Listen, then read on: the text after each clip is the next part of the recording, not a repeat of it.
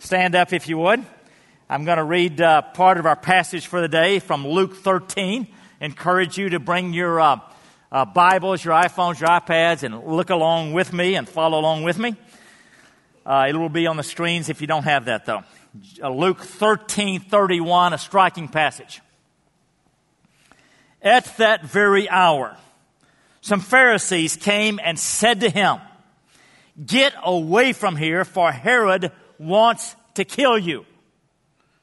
And he said to them, "Go and tell that fox, behold, I cast out demons and perform cures today and tomorrow, and the third day I finish my course.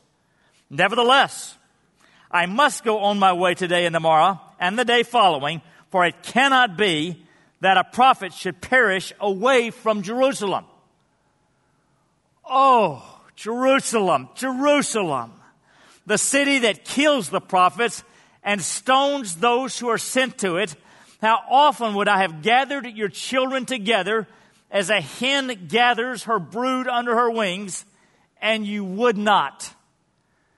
Behold, your house is forsaken, and I tell you, you will not see me until you say, "Blessed is he who comes in the name of the Lord." The Word of God. Please be seated. All right, can you just imagine that poignant scene? Jesus making his way back from Galilee in the north to Jerusalem. And whenever you come upon Jerusalem for the first time, it's just this beautiful forested hills, white stones. Of course, it's so much smaller now than it so much smaller then than it was now. Today, when I lead a group every February there, and we always start in the Sea of Galilee, the north and that area and that region, and then we go down the Dead Sea of Masada way south, and then we make our way from the Jordan River on the bus coming from the east. And whenever we kind of go through this bridge tunnel area, and for the first time we get a vista of Jerusalem, it's always very emotional for me. Because, there's no city on the planet like Jerusalem. This is the place where the prophets were. This is the city of David. This is where Abraham sacrificed Isaac on Mount Moriah. This is where prophets were stoned and killed. And this is where Jesus was brought as a baby. And in later years, he would come into the temple grounds and teach. And this was the focused area of the presence of God on earth. And this is the city where Jesus was crucified on a cross, and where he rose on the third day, and 40 years later where he ascended from the Mount of Olives, and where he is coming again. There is no city on the planet like Jerusalem. And even for Jesus, it must have been deeply moving, particularly in light of the fact that he was coming to the city to die. And can you imagine him? He gets up on, coming from the north, probably Mount Scopus, the tallest of the mountains around there, looking over the city. As some Pharisees are coming to him and saying, "You better leave because Herod is, out to get you." And by the way, when we read about Herod in the New Testament, there is a Herod when Jesus was born, and there is a different Herod when Jesus died. There was Herod the Great, one of the great builders of the ancient world, especially ruthless at the time of his birth. And then there is his son Herod Antipas. At the time of his death, he was just medium ruthless. And, "You better leave. Herod's out to kill you." Jesus, completely unintimidated, undeterred, unafraid, basically says, "Hey, tell that fox, I got work to do. I'm doing it. And how could it be that a prophet should die outside of Jerusalem?" Rather than hearing that Herod's after him and running from Jerusalem, he hears that Herod's after him and said, "I'm moving into Jerusalem."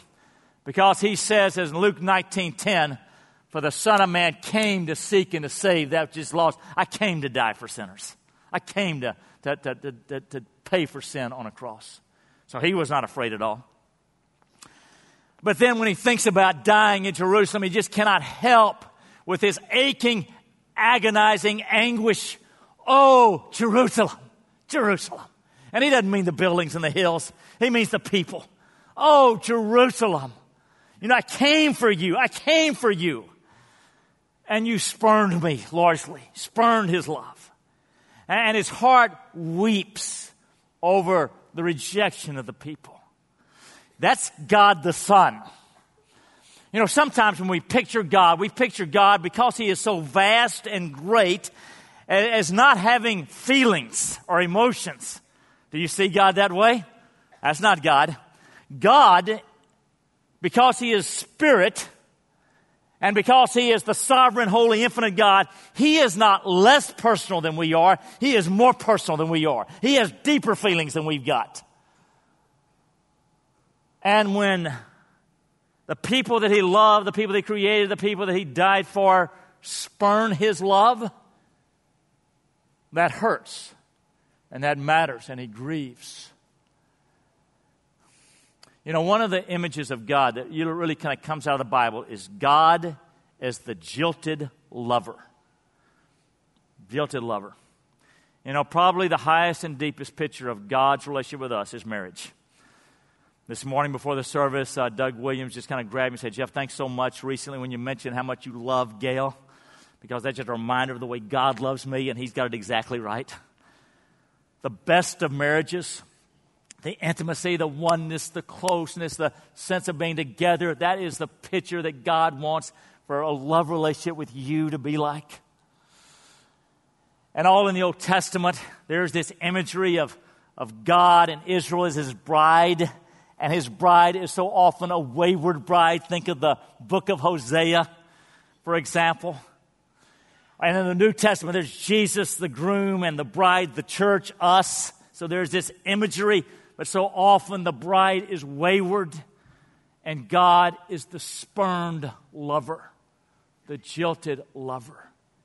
And his heart just comes out in this striking scene, the heart of Jesus, the heart of God. And of course, that's not just the heart of God for those people then, but for we people now. For you, every one of us. He didn't love those folks in Jerusalem so much because, they were so responsive and obedient. They largely rejected him. John 1:11 says, he, Jesus, came to his own, and those who were his own did not receive him. Largely the Jewish people rejected him, but he loves them, loves them. You've got to see the heart of God for you this morning is that kind of love. You matter to him. You matter to him. No matter how you may have spurned him, how maybe you feel like a failure or you messed up, he loves you more than you could ever imagine. Open your heart this morning to the love of God for you. But God proves his own love for us in this. While we were yet sinners, Christ died for us. Just right now, if you sense the Spirit of God just working your heart and you need just to say yes to him, just say, yes, Lord, I receive your forgiving love in Jesus. And he'll come in. So, Jesus, just, oh, Jerusalem, Jerusalem. Now, another just kind of an area of application for us is this, is if that's the way Jesus feels about lost people, isn't that the way that we, his followers, must feel about lost people? I mean, if they matter to him, shouldn't they matter to us? Yes. We need to feel about people, all people, including ISIS people that in our neighborhoods we don't particularly like, all people. We got to see them like Jesus sees them, feel about them like Jesus sees them, care about them like Jesus cares, but because they matter to God. He died for them. He died for them. This past a week ago Sunday, if you were here, the passage took us into the reality of judgment in hell, and how Jesus talked about there will be one day folks on the outside, and it'll be too late, and there'll be weeping and gnashing of teeth. And he's talking about hell. And he's saying, this is a real thing. And I talked about the urgency of our top 5, of our people in our streets, people in our workplaces that do not yet know Christ. There is a real heaven and hell. And there are urgent stakes. Well, Joe Lanzalotti, one of our student pastors, he said he was, for one of our services, he was over here. And he heard me talking about that, and he immediately thought of one of his top 5, his neighbor across the street, a Vietnamese neighbor by the name of Jimmy. And he said, just Jimmy was on my heart. Well, later that afternoon, Joe was out in front of his house on the driveway, and he sees Jimmy kind of walking down the road, the street in front, and he was kind of ranting and upset, and he asked him, what's going on, and Jimmy's daughter was bitten by a neighbor's dog, and when he approached the neighbor about it, he just wouldn't have anything about that, and he was just so frustrated. And he said to Joe something like this. Joe doesn't know him very well.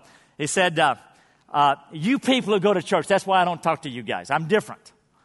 And it just kind of was out of the blue, and Joe was just trying to love him. He's one of his top 5, doesn't know him that well.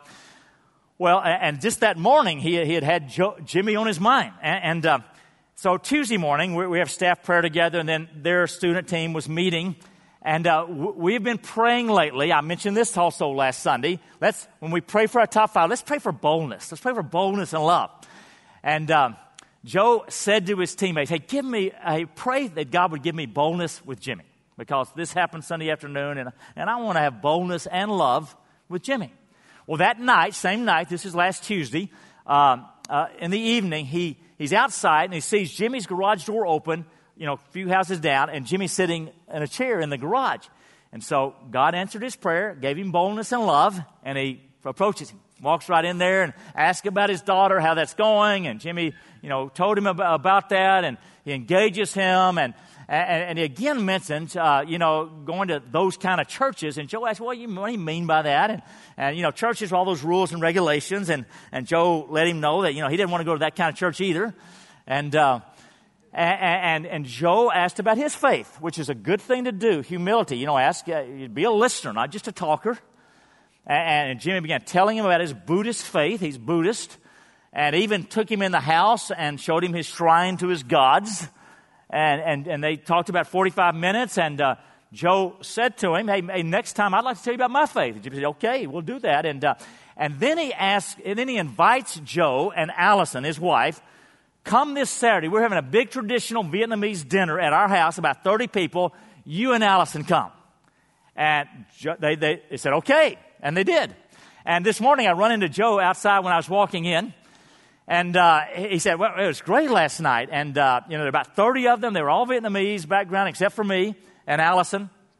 And at one point, we were going around the room, and people were saying, because they didn't all know each other, what are you doing for a living, that sort of thing. When it came to him, he said, well, I work at a church. Oh, what do you do at that church? Well, I teach the Bible. And he says, just real silence at that point. Gail and I were flying back on vacation a couple of weeks ago, and we sat with this young woman, and we were just chatting away with her and asking all about her. And at one point, she asked, well, what do you guys do? And I said, well, I'm a pastor of a church. And she said, oh, and didn't say another word to us the rest of the time. So we pastors get that. We're a dangerous sort. You got to watch those pastors. But okay, back to Joe. He said, I teach the Bible at this church, and he's silent. He kind of went on. Well, a few minutes later, the guy sitting next to him leans over to Joe and says, hey, I'm a believer too. And so is that guy over here and that guy over there. And together, they're going to reach Jimmy. So, boldness and love.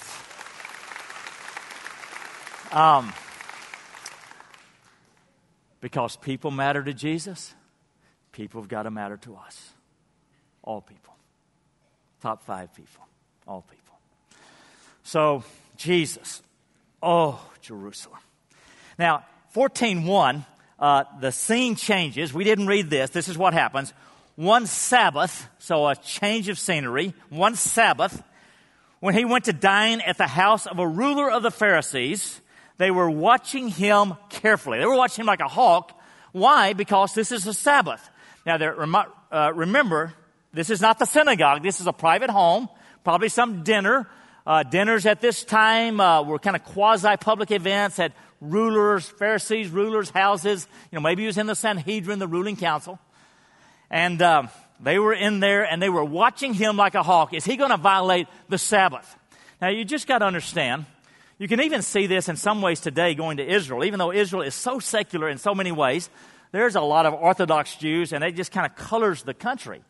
And, Shabbat, Queen Shabbat matters so much. In fact, you can go in a hotel And there will always be a Shabbat elevator so that on Saturday it'll stop at every floor automatically so you don't have to do the work of punching a button and stuff like that. But back in that day, when it was not a secular country, it was a theocracy, ruled by, the religion and God was together. The main identifying mark of the Jewish people this time would have been the Sabbath. That is a commandment, 10th commandment, keep the Sabbath holy. Fourth commandment. But it became the main identifying mark. This is what distinguishes us. By the way, a little note of human sociology. Just about all religious folks, about all people, like external identifying marks to stamp them as part of that group. Maybe it's the way you dress. Maybe it's the fact you go to church on a Sunday, or you give money, or you read the Bible, you carry your Bible. But we tend to gravitate to externals. Jesus is always moving us from externals to internals. Don't focus on the externals. They focused on the Sabbath rules, many of which they added to the fourth commandment. Okay, back to the past. They were watching him like a hawk, and behold, there was a man before him who had dropsy. Some kind of swelling. You doctors and nurses will know all that is involved there. But isn't that just kind of an interesting coincidence? Yeah, sure. The man is just right there before him at that banquet. They're testing Jesus to see, is he going to heal on the Sabbath and violate the law? Okay, this is what happens. Verse 3, and Jesus responded to the lawyers and Pharisees. Now, you attorneys who are in the house this morning, you're safe. This is not talking about you. These are really theologians, talking about more like guys like me than guys like you. Because in a theocracy, with the Mosaic law being the legislation, these lawyers were really, they were experts in the Mosaic law. They were theologians. So really, read pastors. Okay, he's talking about the pastors. He said, and Jesus responded to the lawyers and the Pharisees, saying, is it lawful to heal on the Sabbath or not? And what do they say? Well, let's read. But they remained silent. Now, can you picture that? You picture that scene? The guy's right there, obvious, what's going on. Jesus looks around. They're not that far away. Is it lawful to heal on the Sabbath or not? And they start looking down. They're not going to answer. Maybe they just shrug their shoulders. But, kind of awkward. They're not responding to him because they don't want to respond to him. They don't want to engage him. Then Jesus took him and healed him and sent him away. And he said to them, which of you, having a son or an ox that has fallen into a well on the Sabbath day, will not immediately pull him out? Of course they will. Of course. And they could not reply to these things. Just pointing out the inconsistency. And by the way, when you've got externalism, there will always be inconsistencies. By the way, we see this kind of thing with the Sabbath and Jesus and the Pharisees throughout the Gospels. So many aspects of that, but one of them here that I think speaks to all of us as humans is, the Pharisees, they majored on the minors and they minored on the majors. What's the major? Well, Jesus told us later. What's the greatest commandment? It's to love the Lord your God. Love the Lord your God. All your heart, soul, strength, and mind. He wants us to love him back. And the second, love your neighbors yourself. Love those folks in your neighborhood. Jimmy's, Five Oaks, all around. Loving God, loving people. Friends, here at Woods Edge, let us be completely clear. Whatever else it goes on around here, these are our majors. And let us be bulldogs to major on the majors. We're going to love Jesus. That's our mission. Love Jesus, journey together in love, bring hope to the world. Bring hope to the world in love. We want to major on loving. Satan will try to give us all kind of other things to major on, including good things, if it can distract attention from loving God and loving people. Okay, so he's not going to put up with that nonsense. He's going to challenge that, speak to it, heal the man, sends him off. Now, the third movement is probably the most interesting of all in some ways. Verse 7, now he told a parable, a story, to those who were invited to this banquet. When he noticed how they chose the places of honor, saying to them, now, so here's the situation. They are the people there, the Pharisees, religious leaders, are kind of subtly, you don't want to be too overt about this. They're subtly trying to get in the places of honor so they can feel important, look important, give the impression of being important. And this is the cultural situation because it's very different than anything we would be in like. They would be sitting at these U-shaped tables, and the place of honor was the base of the table, the base of the U. A couch would hold 3 people all around the table, 3 people each. And the middle seat in the base couch and they recline on their left elbow and they'd be eating. So, and then the second seat of honor, it was all elaborate and specified, everybody knew it. The second seat was to his left, third seat to his right, and then you would go around the U to the left couch, middle, left, right. Then you go to the other side, to the couch, middle seat, left, right, and then back to that, and et cetera. Elaborate system of the seats of honor. And we might read about that and kind of get an idea, and we think, how silly. But we do the same things. We have our own ways of showing status and honor and wealth and prestige and education. Use these titles. There are these degrees. I know these people. You know, even airplanes. We got a little bit of that. Man, use a first class, business class, economy plus, economy, you know, all kind of things. I mean, we have our own ways. The cars we drive, the houses we wear, the clothes we wear, the way we drop names and places and all kind of ways. We got our ways. There is something about the human heart that we have this great tendency that we want to look important to other people. We want to impress other people. And we may be trying to be subtle, but we have it. Nobody here is free of it. This is what they were doing. Jesus said, when you are invited by someone to a wedding feast, do not sit down in a place of honor. Don't get the back seat. Lest someone more distinguished than you be invited by him, and he who invited you both will come and say to you, give your place to this person. And then you will begin with shame to take the lowest place. But when you are invited, go and sit in the lowest place, so that when your host comes, he may say to you, friend, move up higher. Then you will be honored in the presence of all who sit at table with you. And then here's the punchline. Here's the principle. For everyone who exalts himself will be humbled. And he who humbles himself will be exalted. Now, this is quoted several times in the Gospels. The principle is taught a number of other times in the Bible. The theme of pride and humility, you know, is one of the most basic things running throughout the entire Bible, Genesis through Revelation. Now, keep in mind what we're dealing with. We're not talking about, you know, overt, hey, exalt me, you know, even overt bragging. We're talking about subtle trying to be in a place to look more important, more spiritual, more, an important priest or whatever they were. Subtle ways to impress other people how important they were. We do the same thing.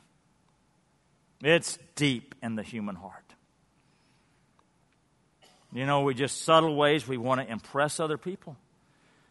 How much money we've got, how much education we've got, how much we know, who we know, what we've done, what we've got, where we've been, all kind of ways. Even in the church, to try to impress others, how much the Bible we might know, or what we've serving here or there, or, you know, even in prayer.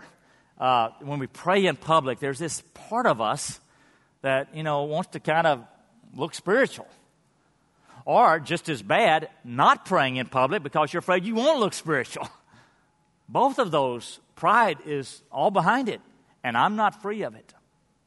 And I doubt you are either. And why is it that we have this desire to impress other humans, the other two-legged creatures whose breath is in their nostrils, the Bible would say? What's that about? That's our insecurity. That's our not being completely secure in God's love for us. It doesn't work either, does it? You know, when somebody is trying to impress you, you know, a little name drop in here, a little accomplishment drop in here, does that impress you? It doesn't, does it? It nauseates you, doesn't it? I mean, we all see it. Why would we think that others don't see it in us? We all see it. You know, I was thinking this morning that the only thing about other people in this kind of situation that impresses me is when I can tell they could care less about impressing me. That's the only thing. Okay, I like that. Anything else, yuck. yuck. Why don't we just kind of stop that and just kind of be secure in God's love for us and just forget about impressing each other? Because Jesus is really telling those people and we people, this is exactly what pleases him. He who exalts himself, wants to be the center of the attention, wants to look important, wants to look prominent, wants to look, knowledgeable, wants to look whatever. He who exalts himself will be humbled. He who humbles himself will be exalted. So lie low and exalt Jesus. That was the attitude of John the Baptist. When the crowd started going from John the Baptist to all the baptizing, they started moving to Jesus. His disciples ran to him. Oh, they're all going to Jesus. And what does he say in John 3:30? He says, he must increase. I must decrease. Jesus is going to exalt that kind of heart. Forget about impressing. Pursue obscurity. Now, what if we actually did that? I mean, I'm not there yet.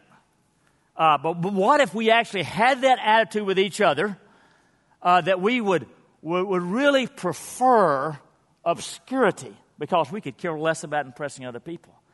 I mean, he who humbles himself, I will exalt. When I was talking to Joe Lancelotti last week, when he started telling me the story, I said, Joe, that fits in perfectly in my passage this coming week. And I'm going to tell that story. Is that okay? Yeah, it's okay. Well, a little bit later, he emails me the story. And he said, hey, by the way, Jeff, don't use my name. And he's modeling this passage. He didn't know it, but he was modeling it. But I pushed back and said, look, Joe, I'd love to be concrete if you don't mind. And a lot of people know you get a name and a face, and it's not that big a deal. So he gave me permission. But that's the kind of attitude. Don't mention my name. This morning at an early service, we had Captain Bill Dowling here. Bill Dowling, 2 years ago when 4 firefighters were killed in southwest Houston, Bill Dowling was badly hurt, barely lived.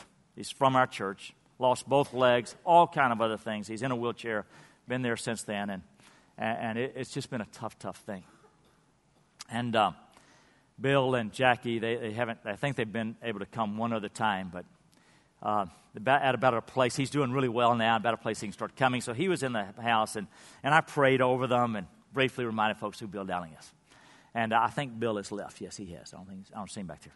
Well, someone came up to me after the service and gave me in cash $10,000. Give this to him and don't tell him who did it. And I don't usually carry $10,000. I don't know about you, but and I know enough about this person to know that's always his attitude. Don't tell him who did it. And, that's the kind of attitude that we want to have in every part of life. Pursue obscurity. And that's true one-on-one with our friends. And that's true at work. And that's true in our neighborhoods. We can just sort of let that go. He who exalts himself will be humbled. And God is well able to humble the proud. He who humbles himself, the root word is low. He who humbles himself, I will exalt. Lie low and exalt Jesus. George Washington, I'm a biography lover, but I haven't read much about Washington, not read a whole biography of him. But someone sent me the story this week, and apparently Washington just even more remarkable than I knew. For example, not only did he was our first president and led the Independence War, but when he was 22 years old, he was leading a regiment. He was a young lieutenant colonel out in the forests of Ohio, and they came across some French soldiers. There was some tension, and he had one of his soldiers fire against the French, and that started the French and Indian War, which started the larger global war called the 7 Years' War. And historians would say that was the first really world war, and it was started by this bullet that Lieutenant Colonel, 22-year-old Lieutenant Colonel George Washington gave the order for in the forest. I mean, he had such a critical role in so many ways. Of course, later, when the war against the colonies in Britain, he was, he's the guy that has to lead us. And he just did this incredible job leading these ragtag bunch of colonies to defeat the powerful British Empire and win their independence.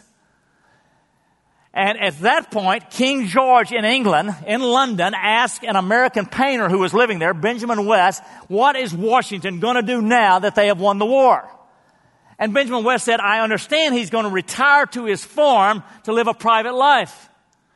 And King George responds, if he does that, he will be the greatest man in the world. I mean, to take that kind of humble position after, winning the war, if he retires to a private life on a farm, he'll be the greatest man in the world. And of course, that's what he did. Years later, there's the Continental Congress, and they're planning the new government and how they're doing it. Well, when it comes time to elect the president, they want Washington. And for a second, by the way, after the war, some people were saying, let's forget the Congress and let's make Washington a dictator. I mean, we need him to run. And he said to one officer, don't even think about that again and don't mention it to anybody. No way. And then when he's made the first president and the second term, after that, there was no laws at the point about multiple terms. You could have kept serving.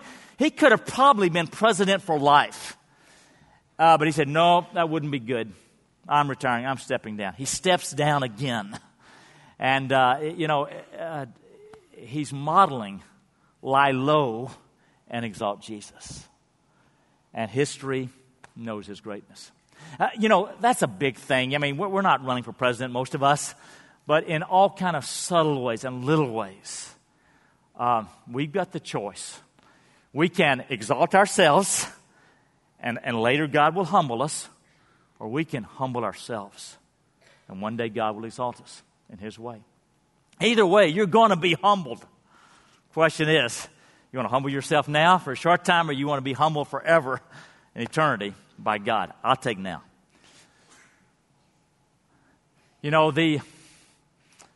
do this in all kind of subtle ways and attitude and motives mostly, not trying to impress other people, not trying to draw attention to ourselves. Don't have to be the life of the party, don't have to be the center of attention, don't have to get credit for things. Don't have to be public. Don't have to worry about how spiritual we are, what we're doing with other people. We're focused on exalting Jesus alone. Now, the greatest example in history is not George Washington, not even close. The greatest example was when the triune God in heaven, the infinite, eternal, sovereign God, when God the Son steps out of heaven, gives up the glory and all the honor and the praise and the worship of 10,000 times 10,000 angels, and he leaves the glories of heaven and he comes down to this earth and becomes a little baby who would need his diaper changed. Helpless. That is the most staggering act of humility ever. And then he grows up, and the whole purpose of him growing up is so that one day he could be fully obedient to the Father, including obedient to the point of giving his life for you and me on a cross. So that some kind of a cross structure like this, outside of Jerusalem, Jesus was nailed with spikes, bloody nail spikes through his arms and his legs, and a spear in his side, in humiliation, completely naked, the Lord God Almighty, now in human flesh, humiliated and dying on a cross for our sakes. It is the most incredible act of humility that we could ever imagine.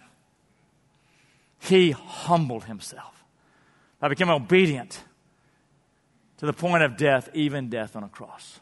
Most shameful, humiliating death imaginable. And then what happened? Philippians 2:9 is where I am. Therefore God also highly exalted him and bestowed on him the name above every name, that at the name of Jesus every knee will bow and every tongue confess that Jesus Christ is Lord, to the glory of God the Father. And one day we will be there, all who have trusted Christ, and it will be incredible. And we will be worshiping, we'll be bowing at the feet of Jesus.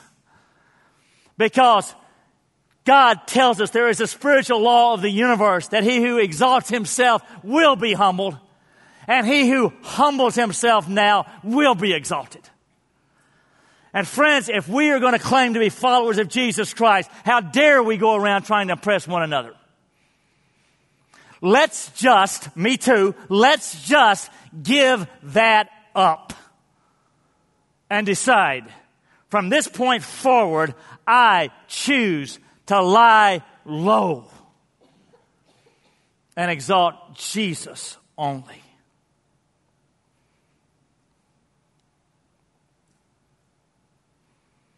Stand with me, please.